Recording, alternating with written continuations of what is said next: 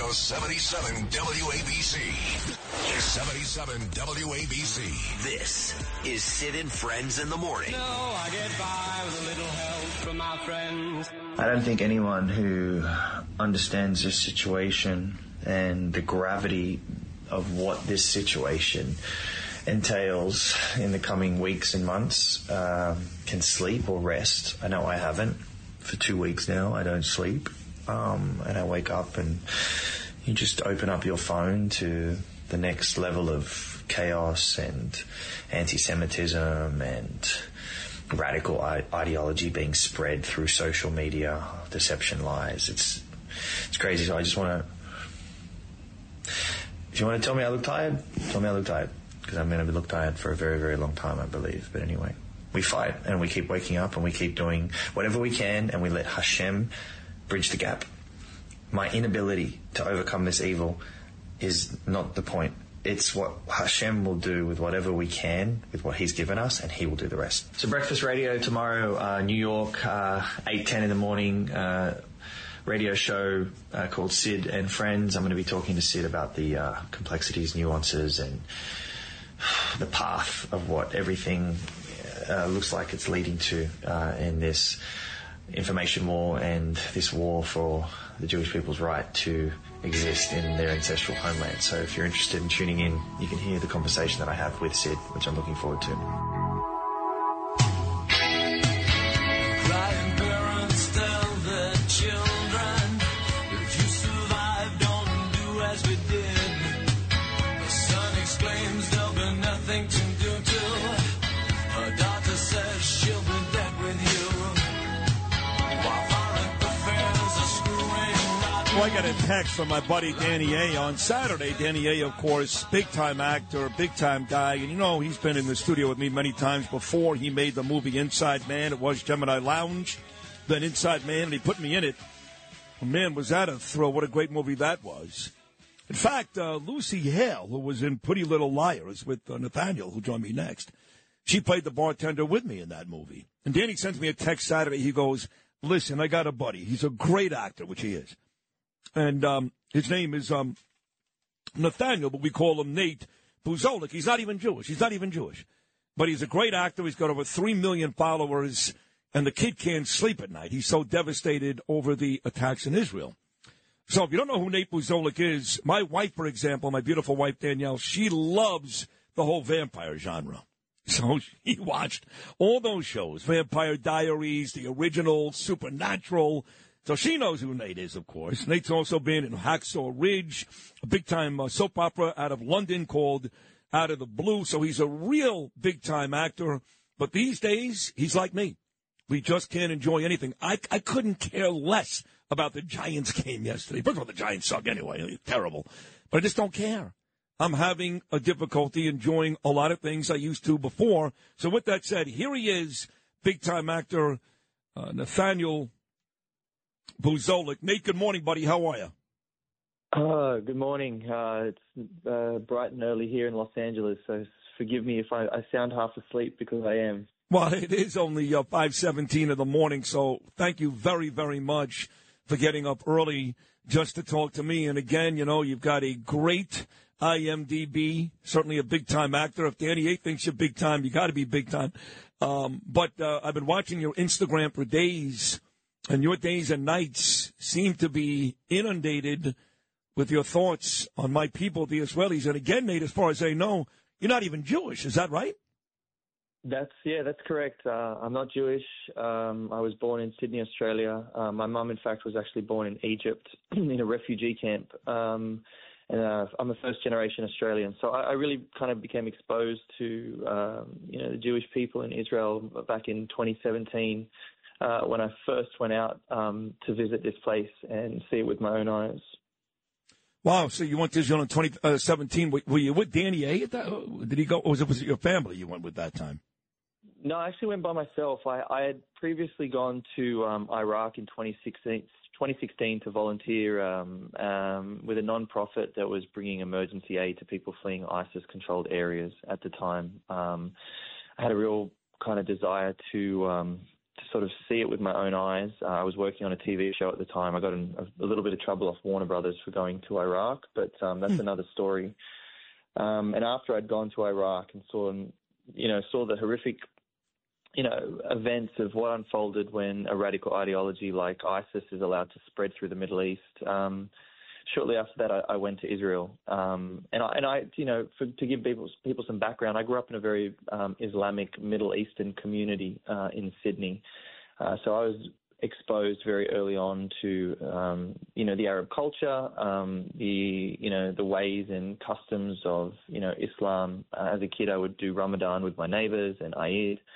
And so I had a very, very clear understanding of that culture and a very, very vague understanding of Judaism. And so when I went to Israel in 2017, I was kind of shocked at the narrative that I heard growing up from my own community that I grew up around in Sydney and what was actually happening on the ground. And I guess the more I learned, the more I felt compelled to challenge I would say the pro-Palestinian narrative that kind of sits and is controlling the story today.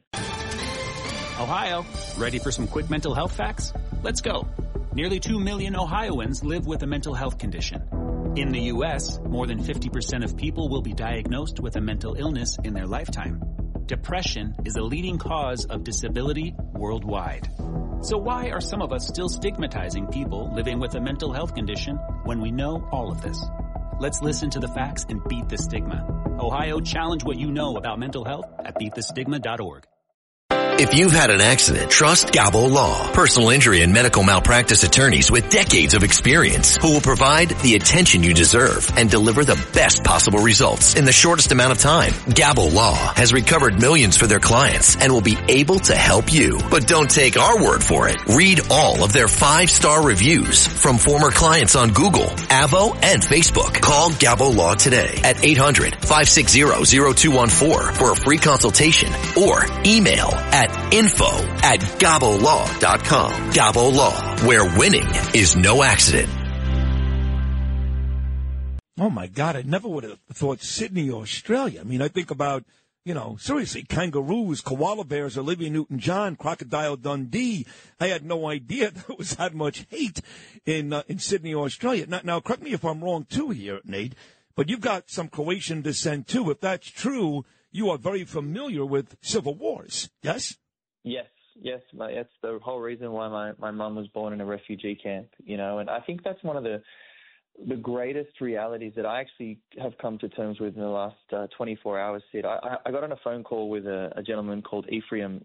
He's known as the Nazi hunter, and he's dedicated most of his life, he lives in Israel now, but dedicating most of his life to track down these men who were committing these horrific, violent, atrocious acts that, we know the word Nazi now is a byword of evil. And he was responsible for bringing a lot of these men to justice.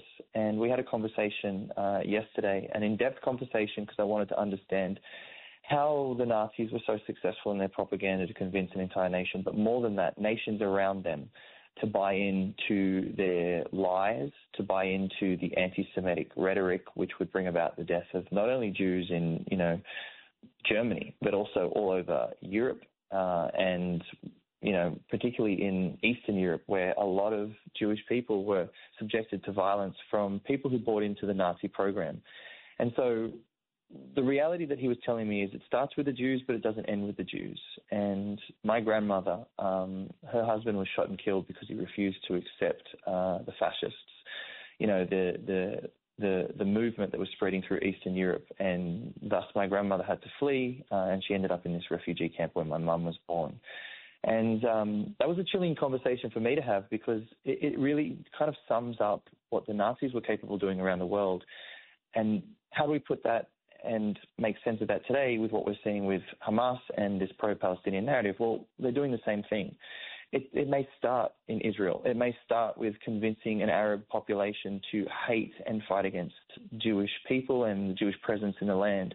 But what we're seeing all over the world now, Sid, is people gathering in the streets who have no understanding of Middle Eastern politics, no understanding of Middle Eastern cultures, and chanting what the Arab populace is chanting, which is Intifada and, free Palestine from the river to the sea, which is all about genocide, which is all about a destruction of Jewish presence in their ancestral homeland. So it's the same evil, repackaged, rebranded. Yeah.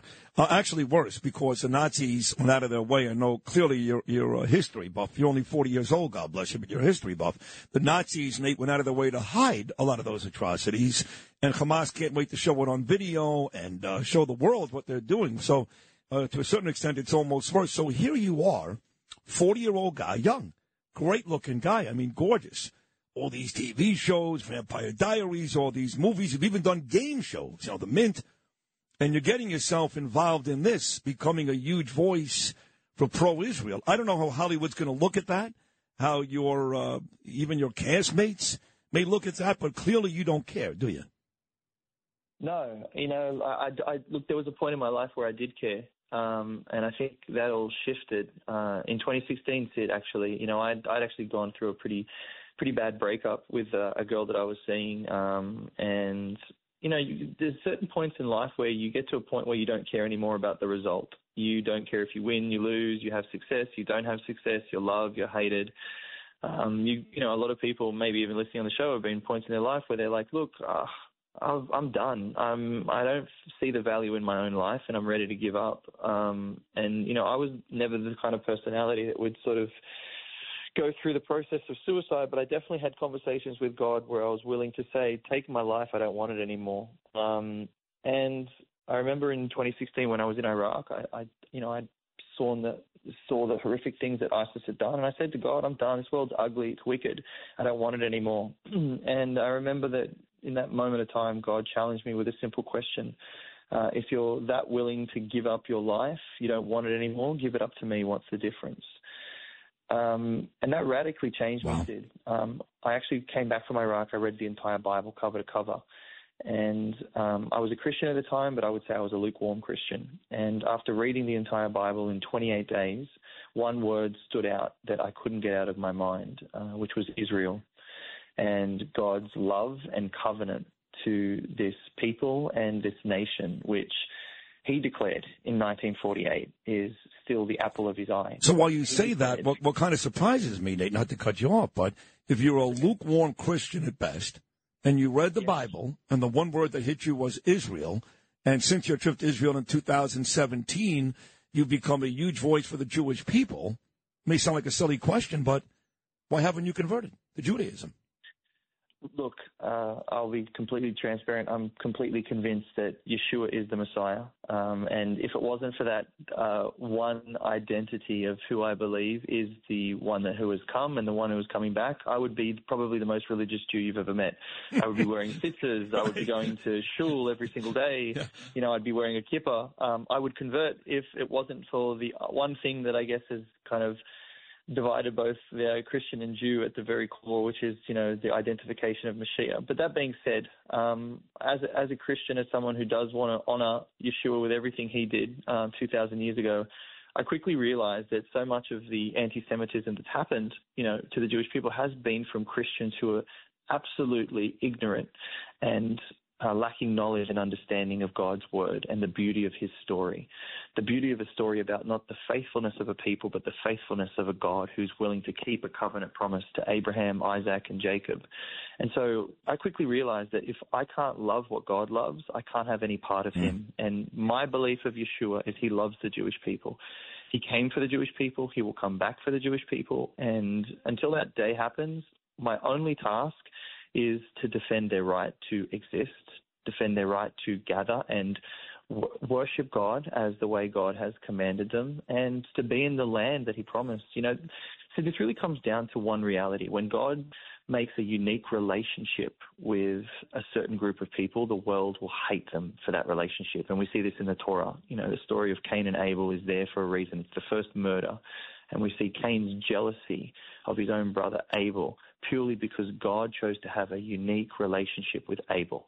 He didn't discount Cain. He just wanted to have a unique relationship with Abel. And we see that God brought this nation of people into the Sinai wilderness, and he made a claim that you are my people and I will be your God.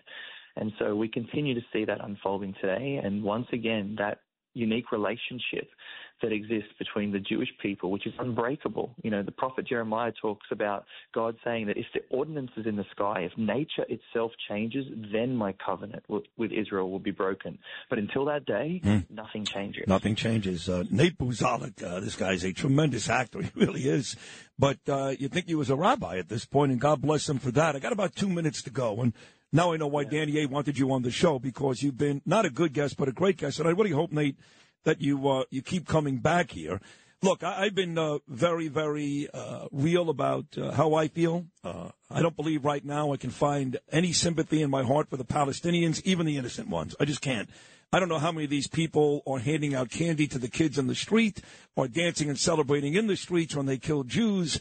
Right now, there is one side that committed a heinous act on October the 7th, and one side now that needs to pay the price, despite thousands and thousands of these people in the streets of New York saying bad things about Israel. I want to see Israel wipe them off the face of the map.